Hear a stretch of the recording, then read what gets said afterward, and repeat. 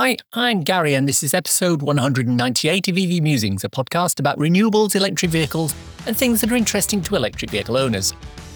On the show today, we'll be looking at some of the anti-EV FUD and what the truth is behind a lot of these statements.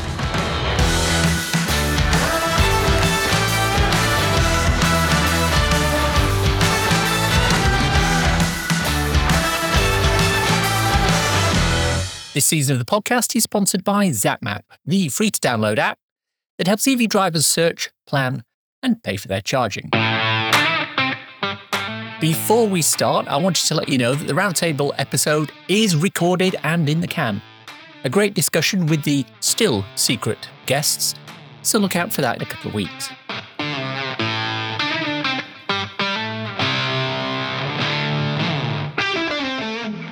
Now, our main topic of discussion today is FUD, fear, uncertainty and doubt. Episode 1 of this podcast was called Myths and Legends, and it addressed some of the prevailing thoughts around electric vehicles at that time, early 2019. We covered things like, your battery will die in 3 years and need replacing, and you can't drive or charge your car in the rain. In episode 68, we covered a lot of the more up-to-date pieces of fear, uncertainty and doubt that have arisen since then in an episode called Myths and Legends, the sequel. In the intervening years, there appears to have been quite a concerted effort from some segments of society, mainly pushed by fossil fuel lobbyists, to muddy the waters when it comes to electric vehicle adoption. The number of articles written which make claims about electric vehicles, charging, heat pumps, etc., seems to be climbing on a daily basis. So much so, in fact, that the Fully Charged Show and Fair Charge UK have joined forces to provide experts who can go into various media channels and debunk a lot of these claims, and we'll talk more about that later. But it is something of an uphill battle.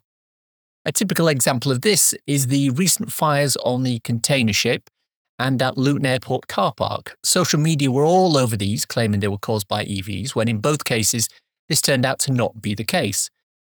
You'll also see people posting videos of vehicles ablaze, which are quite clearly not electric, and saying, look what your electric car will do to you. There's even a video taken in Russia several years ago of a truck containing LPG canisters exploding, and the number of people who blindly accept the fact that this was an electric vehicle is staggering. On this very podcast, Dean Hedger from Vital EV told us of the time he parked his car and 2 guys walked past him with a curry saying, thanks for not parking your Tesla next to mine. Those EVs burst into flames, mate. So crap like this is making a difference to public perception. Now, I want to bring in Claire Cullen and Quentin Wilson now to talk a little bit about how we can get that debunked information out. Quentin needs no introduction, although if you've been living under a rock for the last few years, you might not know that he heads Fair Charge UK, which is an EV campaign group aiming to make the EV transition more understood, accessible and affordable, and to push the government to drive the energy transition forward. And Claire, tell me what your role is for people who may not be familiar. Good morning, Gary. So yes, I am head of Stop Burning Stuff, which is, as all my friends tell me, a very intriguing title. I head up an initiative which is to do with fact-checking misinformation on electric vehicles and clean energy. We will talk about that a lot over the coming few minutes, but I like to ask everyone who's new to the podcast what their EV origin story is. How did you get involved in all this? Oh, it's a long and short story. So in actual fact, I was one of the first Mini E pioneers back in 2010. That was my first foray into electric vehicles. I was passing the trial for 6 months. I had a Mini E to test out how it went. I think it had a range of something ridiculous, like about apparently 80 miles, but I think it was probably more like 60. And my nearest charger was about 80 miles away. So yeah, it was interesting times. Since then, I have spent a little time working with Fully Charged, supporting them on the events marketing side of things. And when this opportunity came up, Dan Caesar got in touch and said, we think you'd be a great person to help us launch this campaign and work with the likes of Quentin, which I'm very much enjoying, to get the truth out there on electric vehicles and clean energy. And that brings me nicely onto my first question, which is we're here to talk about misinformation. So, Claire, give me some sort of indication of what we describe as misinformation. Is it just people getting their facts wrong? It's a very good question. So I think there's a little bit of that going on. I think that actually it's bigger than that. So we have seen misinformation around electric vehicles and so on for probably the last decade or so since they started. But this year in particular, it's really ramped up. It's reached a peak, and we are in no doubt that it's a more organised campaign against electric vehicles. There's a lot of negativity in the press. Some of that is misinformed journalists, but I think some of that is also a bit of clickbait journalism going on. And also there are some people with vested interests in slowing the transition to electrification. So we're definitely seeing a real peak in negative news stories on electric vehicles, myths flying about that just aren't true. And I think Quentin, Robert Llewellyn, Dan, Caesar sat together and said, look, we need to do something about this. We need a coordinated approach to start addressing some of this misinformation, because it is influencing consumers. It's building this fear, uncertainty, and doubt. And it is slowing our transition to cleaner technologies. Now, Quentin, I tend to look at this through the lens of the old adage of first they ignore you, then they laugh at you, and then they fight you, and then you win. And I think we're at the then they fight you stage. Do you agree? I mean, what's the scale of this? I do agree, Gary. We are at the fight stage, but I think this is, something that no society's ever done before. This huge energy transition. So you can't kind of compare it to anything, and you can't be complacent or blithe about it. Claire's right in the sense that there are vested interests pushing really, really hard against this. And if you look at the stuff that happened at COP28 about, such a pushback from the UAE and Russia and everybody in OPEC about that wording, you can see that they really are worried. And if that manifests itself in such a public arena, just imagine what they're doing underneath the radar. So there's vested interests, trillions and trillions and trillions of dollars worth of vested interests that are pushing back. And the worry for me is that this misinformation, these myths, the inaccuracies are really, really now firmly embedded.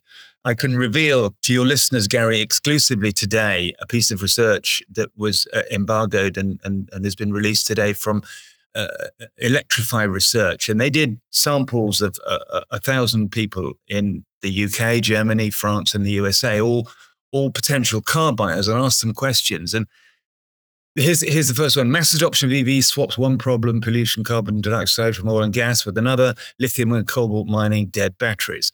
Now, 60% in the UK agreed with that, 65% in Germany, 64% in France, 60% in the USA. Now, lots of surveys have been done saying that, that the carbon, embedded carbon in an EV and the mining of the batteries, it goes after 10 to 12,000 miles, and that's really, really well documented. But the idea that it's as polluting as mining and refining and drilling for fossil fuels is nuts. Batteries from EVs make a serious fire hazard. 46% UK, 72% in Germany, 54% in France, 53% in the USA. So that fire story's gone, if you'll pardon the pun, blazing on. And we know, in the UK alone, 100,000 vehicle fires every year, 243 EV fires last year. So, it's a 0.024% incidence of having a fire in an EV compared to combustion cars. I mean, so this sort of thing is really, really embedded. I mean, the tire wear story, which has come out of nowhere and hasn't been audited or peer reviewed or anything, but this idea that EVs, because they're heavier, have greater tire wear, and this plume of particulates is coming from them as they drive along, microplastics in the environment. 37% of people in the UK agreed that they were a danger to the environment, 37% in Germany, 34% in France, 35% in the USA. So these myths, which just start, as Claire said, as a kind of piece of misinformation picked up by a journalist and then and then, amplified and amplified, have gone on to be firmly embedded in the social consciousnesses of all these countries. And that's what's so worrying, because it is, as Claire said, going to destabilize the transition. It is, as we know, slowing sales. I've been sort of following on from that. You and I went and were at a conference last week, and you stood up and you told everybody there, I made a note of this, misinfo will derail the EV transition if we let it. Now, at the time, I thought maybe you were over-egging the pudding a little bit for the audience, but I learned only this morning that an Osprey Charger Hub planning application in Grantham was refused last Friday. Various reasons were given, but one of them was a councillor who stood up in the meeting and said, those EVs will catch fire like they did at Luton Airport. And that's just a case in point to back up what you were saying, isn't it? Oh, absolutely. I mean, I was in a taxi in London yesterday, and the taxi driver, we talked about EVs, and he said, of course, the Luton fire was caused by an EV. I said, no, it wasn't. It was a diesel Range Rover. He said, I know, I've read that. It's a cover-up. And you just think, whoa, where does this come from? We've seen a picture of the Range Rover Sport diesel burning in the car park, surrounded by fire extinguishers. It's clearly the first car, because it's not parked in a bay. It's just been abandoned in one of the access points. And it's really clear. How many times do you have to say this? But it's kind of, we've got an ideological hatred of EVs by certain segments that are really kind of amplifying this again and again and again. And when, people like councillors and MPs and politicians read this stuff and it influences their behaviour and their votes, it's really, really worrying. Now, I want to come back in a few moments and talk about some of the things that you said relating to those influences behind the scenes from Tufton Street who are influencing some of the media. But before I do that, let me just bring Claire back in. Claire, talk to me about some of the efforts that are being put in place to combat misinformation at Stop Burning Stuff. Like, who's on the team, for example? Absolutely. So we have a great team of experts who are working behind the scenes to address a lot of this misinformation. So obviously we have Quentin, who is, I would say, our lead spokesperson for Stop Burning Stuff, an amazing level of experience and knowledge on the sector. So we're very, very pleased to have Quentin with us. We've also got Robert Llewellyn, who has been heading up Fully Charged for the past 14 years, as founder of Fully Charged, I should say, and Dan Caesar, CEO, who's incredibly knowledgeable on the sector and also on the clean energy side of things as well. We are working with Dr. Ewan McTurk, who's an electrical chemical engineer and is our battery expert. And in actual fact, he's just done an incredible podcast that was launched yesterday, which is all about myth busting on batteries and battery technology, which I have to say is very welcome, because the amount of misunderstanding, I would say, on battery technology is astounding. We're working with Lorna McAteer from National Grid, and she's our energy expert, and also Colin Walker as well from the ECIU. So we've got a number of experts there. We've also got a number of experts who are behind the scenes as well, that we can call them, who are subject matter experts, who are helping us with the data, putting together the facts and helping us share those. Do you have specific examples of places where the team has been mobilised to provide some updated information? Yes. So one person I should really mention, and I apologise for not mentioning him, is Ben Kilby, who is our PR and communications expert. And he has been doing an incredible job working with publications to ensure that they have the right information. And in actual fact, very recently, he's been working with The Guardian. So The Guardian have just launched about 3 weeks ago a short series of EV Mythbusters with Jasper Jolly. And they are publishing factual information on anything from, will EVs catch fire? Are they more likely to catch fire? Of course, they're not. To information around material mining for batteries and so on. So I think Ben has been doing an incredible job with the media to try and address some of the things that are going out and actually put out the facts. I mean, I think I've been reading those articles in the Guardian. They're fantastic. And Quentin, you and I have talked about this before, because a lot of what Stop Burning Stuff are doing, excellent though it is is very reactive. An article gets published with some bad, inaccurate, or just plain wrong information. And if it gets some widespread coverage, such as the Luton Airport car park fire, Stop Burning Stuff shifts into high gear and puts out the truth about it. The way I see the Colin Walker, Jasper Jolly, Guardian thing is you're starting to become a little bit more proactive in that aspect. Are there anything else, or is there anything else happening along those lines, bringing out more proactive work? Yeah, I mean, we firmly believe, and Ben is a great protagonist in this, to actually build relations with journalists. We have a situation, bizarre though it is, Gary, that these journalists write these stories because the editor tells them they're good for clickbait in an era where advertising for newspapers is severely down, and they want to keep readers on the page. So they write these stories without knowing about electric cars or having driven them or owned them. And inevitably, they look a bit foolish when we come around and say, actually, that's wrong. And we did this with The Guardian, and they were really good and really noble and said, okay, we'll publish a fact-checking piece just to show you that, we are listening. And that has then gone on to the series of articles by Jasper that Claire was talking about. So we're having, regular conversations with the Mail and the Express and having lunch with journalists and saying, look, we're here to help. We don't want you to make yourself look foolish. Just ring us up and ask, is this true? And we'll tell you yes or no, completely independently. And that's a kind of, a much gentler process of preempting things to make sure eventually that, you are called upon to accurately verify stuff which people find on the internet or on social media, which is largely wrong. And I'm really interested in this story you mentioned, Gary, about the councillor. And if, offline, we can have a conversation about that so I can get in touch with the councillor concerned and say, look, here, this is an issue.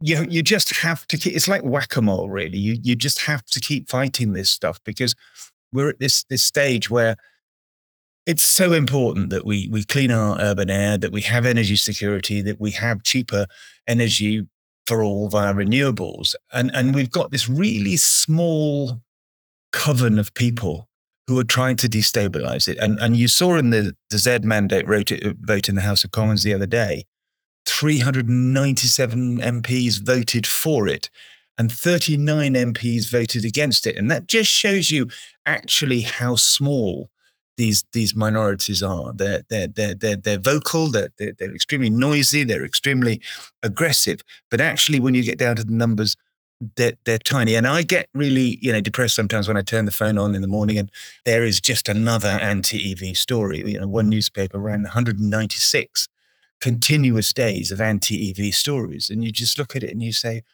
why? So understanding that is not a representative section of the community, and that most right-thinking people actually do want cheaper running costs for their car, cleaner air for their children. They don't want to be buying petrol and diesel and polluting, and then they want to do their bit for the environment. And we kind of cling on to that like this life raft in this sea of misinformation. But it's a big job, that's for sure. And how much, I'll sort of address this to Claire, but Quinton will probably have a thought on it. How much of the work that you're doing is involving the lobbying aspect? Because Quinton mentioned there the ZEV mandate. How much of the work you're doing is speaking to politicians and going in and say, look, these are the facts. This is what you should be voting for? Let me jump in here. I and Ben are regularly in the Houses of Parliament, and we have an all-party parliamentary group on EVs, which is really, really good. So you get. Well, let me give you an example. I mean, a couple of weeks ago, we took in the CEO of Moto, a lovely man who was complaining to me that he can't get the chargers for his sites, the ultra high speed chargers, and it's 2 years to get a grid connection. And we said, look, this is completely nuts. And we took him into the APPG and got a large group of MPs and peers from the House of Lords, and he told them that I put the plan permission in for these chargers, and the planner said, no, look, there's shrubbery here.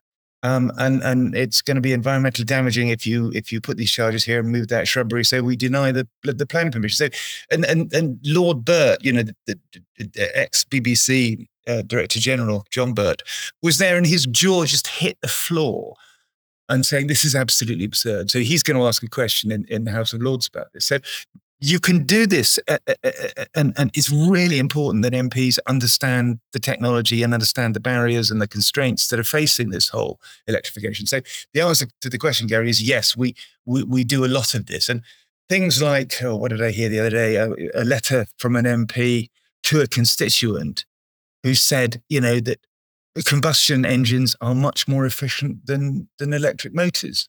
And that's why he's always going to be driving a combustion car. When the exact opposite is the case, that a combustion engine loses 70% of its power before that power gets to the rear wheels, where with an electric motor, the torque is instant and the power loss is marginal. So that's what you are fighting against. It's the same. It's a microcosm of what's happening outside in social media, that obviously MPs read, pick it up, and then they'll ask these questions in the House of Commons, which are sadly wrong. So yeah, it's something we do a lot of. I think it's exactly that. I think the politicians also suffer from the same thing as everybody else is suffering from. You read things in the newspapers and you think, okay, well, that's likely to be fact then. And it isn't always the case. So that's why we're very keen to address what's going out there in the first place, to make sure that everybody sees the truth. And I think this is a unique situation. In my lifetime, I've never experienced something like this before, where there is a combination of deliberate, mischievous misinformation being created by vested interests, and then also a large group of people who are amplifying this misinformation again and again and again on social media. So it becomes almost factual, and I think it's really unique, and I've never seen it before. But I guess if you look at it, we shouldn't be surprised when you look at what disruption this is going to cause, and how many jobs and how much industrial change is necessary. So, we're not at the end of this road yet by any means. Now, again, you and I have had this discussion, Quentin. I was at the London EV show recently, and a Daily Telegraph journalist interrupted me and sort of barged in and started talking. And I said, let me stop you there. Let me ask you a question. Why are you printing so many anti-EV stories? And he said, the reason we do that is because that's what our readers want. And I think it was you who told me this last week. A new analysis by DeSmog has revealed that the Telegraph has published a significant amount of anti-green content in its opinion pieces. And over 85% of the 171 opinion pieces reviewed were identified as anti-green. Talk to me a little bit about the Telegraph, their anti-green agenda, and their links back to some of the folks in Tufton Street. So DeSmog did a really, really good piece. And, if anybody listening is interested, connect with desmog.com or .co.uk and subscribe and support them. They really are very good investigative journalists when it comes to climate change. But the work they did showed a clear line of those articles written by people who were either trustees or worked with the Net Zero Scrutiny Group, which is a group in Parliament who doesn't believe in climate change, and it's trying to tell us all that the net zero is a complete con and a complete hoax.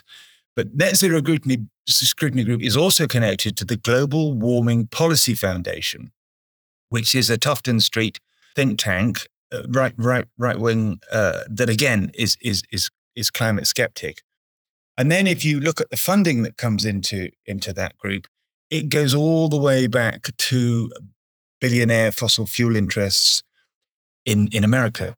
So there are fairly clear lines there where, there's fossil fuel money influencing the debate in the UK through a national newspaper. And then when you look that the Telegraph might be financed or owned by a Saudi sovereign wealth fund, you kind of think, all right, can this really be independent journalism? And when you've got that level of attacks on climate change and net zero and environmentalism, you just wonder, why is this happening? Is it because they think their readers want it, or is there a darker reason to this? The whole thing about the Daily Telegraph, obviously, is it's a broadsheet. So you'd think, well, let's go down and have a look at some of the tabloids. And then you get the Daily Mails of the world. Do you think that they've got the same thing going on, or are they just reacting to what they think the public want to hear? Is there some kind of linking back to, either Tufton Street or the equivalent for publications like the Daily Mail? I don't think there's a conspiracy here. I think it's just as simple that, it's a small world. Everybody reads each other's newspapers and they see these stories and they think, okay, we'll run it too. And then it gets amplified and amplified. One story appears in the Telegraph, which is then amplified by the Mail, which is amplified by the Express, et cetera, et cetera. So you've got this self-fulfilling circle of misinformation and that's how it works. And I mean, to say this is what our readers want, how do you know this? They're writing in to say, give us more anti-EV stories. The readers click on them and that gets them, the clickbait numbers. I remember talking to somebody who I won't name now, who did that famous column about the Jaguar I-Pace and handing it back because it didn't work because he hadn't got a charge box and had to charge it off an extension cord in his front garden. And he said that he got 7,000 comments on the column that he wrote. And the editor sort of said, that's great. It's most comments we've had for a long, long time. So you can just see the way it works, that it's all about getting eyeballs and getting clicks.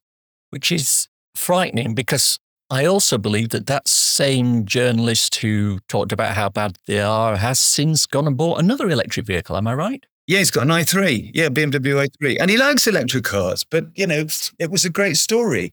And, I think he was slightly embarrassed when I said this to him. And he's a great journalist. I'm a great admirer. He does some really fine work. But it's just an opportunity for someone to write a column or a piece that goes with this flow of, we all hate electric cars. And I think I'm really struggling why people have this ideological hatred of electric cars. Is it because people in Poloniex and Oakley sunglasses drive Teslas and are seen as smug, liberal, left-wing people? Or is it just this resistance to change? Why are people so against electric cars? I just don't understand. But the vituperative, almost visceral, cellular hatred is really amazing to see sometimes. I think it's all of the above. There's influence from third parties. There's people don't like change. There's the perception of what an EV driver is. I think it all works in there. And I think that's one of the problems. If there was one underlying cause that you could target, it would be a lot easier to try and target that cause and say, right, if we can solve this, there'll be a much bigger uptake for electric vehicles. But because it's spread across so many different underlying factors, it becomes, as you say, it's a little bit like whack-a-mole. You solve one problem here and another one comes up there. Can I loop back to the lobbying and the discussions that you're having with the members of Parliament? Now, if they're getting a lot of their information from the Telegraph and some of the broadsheets or the Daily Mail and things like that, what's the education process that you're going through to say, what you're hearing, what you're reading here is crap, whereas the reality is that, the cars don't automatically burst into flames and tire wear is not as bad as it's made out. What sort of education is happening? Are you doing that in the session, or are you taking them offline, or is Stop Burning Stuff playing into that in some way, shape or form? It's very difficult because we can't go through with MPs each point, They're not experts in everything, and they're not really supposed to be. But I think there is an incumbent obligation for them to check information before they mention it in the House of Commons or write about it or even repeat it. But maybe then I'm just an idealist. Nobody's taught me this stuff. I've had to find it all out myself and find out about how batteries work and go on courses and read it up and keep aware of stuff. That I think anybody can do, especially if they're in a position of influence and have to vote on policy and legislation. But again, maybe that's a really naive view. But I mean, we're thinking now of having Well, there's two things we're doing. We're doing the little book of EV myths, which will be a downloadable or a hard copy that we can give to press and politicians and public to talk about, it clearly show that these things are wrong. But I'm also looking at, a drop-in thing at the House of Parliament or the Portcullis House where MPs can come and just listen to us, and maybe Robert and I could do it, and say, look, everything you ever wanted to know about EVs and electrification and renewables and heat pumps, ask, because we can give you the unvarnished truth. But you've got so many MPs. How do you educate them all? How do you keep them informed? They really should be a government kind of, portal where this sort of stuff is easily acceptable. And wasn't there in the latest Department for Transport motorist charter that they were going to deal with misinformation, but we haven't really heard or seen anything concrete from them. So it's a huge job. It's like, drawing up laws against the sea, because you'll always find somebody who's somewhere. I mean, there was another guy, an MP who was on Sky being interviewed and said, well, my constituents don't want to buy a car that needs a new battery every 3-4 years.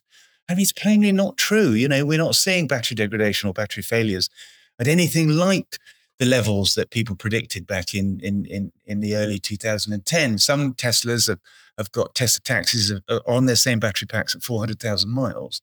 And it's quite routine for an EV battery to last for 250, 300,000 miles without significant degradation. So to hear that on a national broadcast news channel, you've got to call him out. And I called him out on social media, and he wasn't pleased at all. But check your facts. Make sure what you're saying is absolutely 100% accurate. Otherwise, you will look foolish. Claire, what is the big objective you see for Stop Burning Stuff that will have an impact for next year? Are you looking at raising awareness of the organisation? Are you looking at getting more experts involved to debunk some of the crap that we hear? Or is it something else? Yes. So there's several things going on. Yes, we want to raise more awareness. So we've got some events planned. We're hoping to hold an event at Holyrood in January or February next year. We are looking at across the pond as well, perhaps with the events that are happening with Donald Trump and co, that we may look to do something over in Washington as well. We are putting together a myth-busting website. So we'll have resources on there, a directory of experts, so that people like the media can come and find the information they need, in addition to what Quentin was talking about with the little book of EV myths. I think we really just want to get the word out there. So we're also looking at doing some industry roundtable events as well to get other organisations in the sector involved and amplify our voice. We are, I think, most people who work with Stop Burning Stuff know we're David against Goliath. We are really small fry compared to the huge organisations we're up against with their big teams and deep pockets. So I think it's really important to make the most of our networks, amplify our message, and get the truth out there. Contentious question here. It's not meant to be that way, but I'll ask it anyway. Do you feel you're making a difference, or is it just a Sisyphean effort where, you're pushing that rock up the hill, but it's not really making any progress? I think we are making a difference, but I think we could make a bigger difference. I think with more support, we could do more. So we are, we're picking off the worst offenders, I would say, at the moment. And we're putting a lot of work into making sure that those that have influence have the right information. So I think we are making a difference. But as I say, with greater support and a wider network, we could do a huge amount more. Claire's right. I mean, we are making a difference. And when you see where papers like The Guardian, who have really, really been extremely noble about this and turned themselves around and said, okay, look, there's obviously a need for this information. Let's run a myth-busting series. And then, the Express has shown interest in talking to us about getting it right. And we're having lunch with somebody from the Mail who I tore their ear off at an event about EVs, and he said, "Well, look, let's talk about it." So I feel that the amount of really unbelievably stupid anti-EV stories like the one about we're going to lose all our front gardens in Britain because of EV charging, that sort of thing is not so prevalent now. So I think and I think the media know that we're watching them, that we're looking over this and just saying, hold on, that's wrong. And saying it quite loudly now, which is great. My one challenge, I think, is how do you engage people like ITV and the BBC, who seem to be singularly disinterested in talking about, one of the most important energy transitions in the history of the world. And we can't get people like, Good Morning Britain or BBC Breakfast engaged with us at all. And I just wonder why that is and why they're not interested. And when they do pieces, they're largely skeptical. So that's something, we need to work on, because clearly our messaging isn't right. But yeah, we have been making a lot of difference. And I appear on GB News quite a lot, which is great because it's a right-wing electric car hating audience. And for me to provide that counterpoint, I think is really important. Oh, absolutely. Absolutely. So what can we, the generic we in the public and the specific we, the people who are listening to this podcast, what can we do to help stop burning stuff? We most definitely need support. So the bigger we grow our community of supporters, the bigger our voice. The simple thing is to follow our social media channels and to share some of the things that we're talking about. But from a financial point of view, if people want to financially support Stop Burning Stuff, which is hugely needed at the moment to be able to grow this initiative, is to visit our Patreon website, which is patreon.com/stopburningstuff. You can find out all about the work we're doing and find out about how you can support us further. Fantastic. I will put links to all that in the show notes. I have one final question for Quentin that's not related to Stop Burning Stuff. So before I ask that, is there any final comment, statement, or whatever that you'd like to make with regards to Stop Burning Stuff? Well, let me just jump in here, Gary, and say, look, Claire's right. Support us however you can. But it's as simple as, if you're on your social media and you see one of these more extreme, nonsensical myths pop up, just deal with it. Say, look, that's not true. I put a thing in about tire wear on LinkedIn. What's your tire wear on your EV like? And loads of people said it's exactly the same as my ICE, or actually lasting even longer. And you got that snapshot of maybe 150 people saying, I don't have a problem with tire wear on my electric car. And that's the sort of thing that really helps push back. And we can all do that. It's very, very easy to do. The EV community is now 1.5 million people in the UK drive plug-in cars. We're a voice now. Yeah, absolutely. I would echo that. I think, we need as many advocates as we can to share the truth and to get the facts out there. So sharing your experience as an EV driver is equally as important as supporting Stop Burning Stuff. Finally, Quentin, I couldn't get you on the show without asking you to put your Fair Charge UK hat on and talk to us about the campaign to drop VAT on public charging down to 5% from the current 20% level. What's the status on that at the moment? Okay, well, we've got a letter coming to number 11, which we're getting signatures on now, and it's really looking good. People like Auto Trader, Greenpeace, Autocar Magazine, Jaguar Land Rover, Stellantis, Polestar, E.ON, the electricity provider, loads of blue chip people, AA, RAC, and we're getting this body of really quite informed blue chip companies who are saying, look, we have to do this. We have to stop it. It's a blockage. Do you think there'll be movement before a change in government, or do we have to wait for a change in government for anything to happen? Well, I don't know, because I was on a call with E.ON yesterday, who were very interesting in the sense that they think the VAT has been misapplied, because there's this rule that, it's a 1,000 kilowatt supply to a person in the regulations. I won't go into them because it's mind numbing, but nobody really takes 1,000 kilowatts for their car. So would that qualify for goods and services, or would it be domestic? So then there is a big legal loophole. And if the Treasury has been misapplying this, then it makes it really difficult for them. So we're going to be sort of talking to them and pointing this out and saying, we think it has been misapplied and you should take it off. And look, it's an easy win for the government. It's really, really good. It's the right thing to do because, it's people who don't have driveways, who are having to charge entirely on public charges and pay so much that we think it's a no-brainer. So don't worry that's pushing. Whether we do it before Christmas or after, I think it's very likely that we'll present the letter after, and it will be a full-on knocking on the door, number 11, photo call with everybody there, and let's make a big song and dance about it. Fantastic. Like the sound of that. Claire Cullen, Quentin Wilson, a great discussion, maybe a little worrying at times, but I think that comes with the nature of the business. Thanks for coming on the show to chat with me. It's time for a cool EV or renewable thing to share with your listeners. Scotland's Orkney Islands will pilot 2 electric hydrofoil ferries that will commute between its outer islands in a 3-year trial. The EF12 Escape Water Taxi will carry up to 12 passengers between Kirkwall, Orkney's main town on the mainland, and the inner North Isles of Chapinsay, Rousay, Egglesay and Wyre.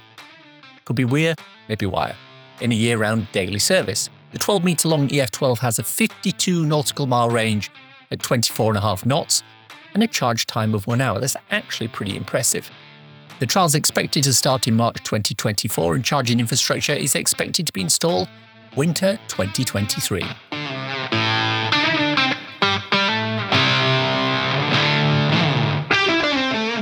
The EV Musings podcast is sponsored by ZapMap, the go-to app for EV drivers in the UK, which helps EV drivers search, plan, and pay for their charging. ZapMap is free to download and use, with subscription plans for enhanced features such as using ZapMap in-car, on CarPlay, or Android Auto. And that's the show for today. Hope you enjoyed listening to it. If you want to contact me, I can be emailed at info@evmusings.com. I'm also on Twitter at MusingsEV. If you want to support the podcast and newsletter, please consider contributing to becoming an EV Musings patron. The link is in the show notes. Don't want to sign up for something on a monthly basis? If you enjoyed this episode, why not buy me a coffee? Go to coffee.com/EVmusings and you can do just that. ko-fi.com/EVmusings.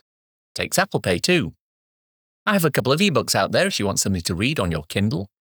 So, you've got me electric. It's available on Amazon worldwide for the measly sum of 99p or equivalent, and it's a great little introduction to living with an electric car. So, you've gone renewable.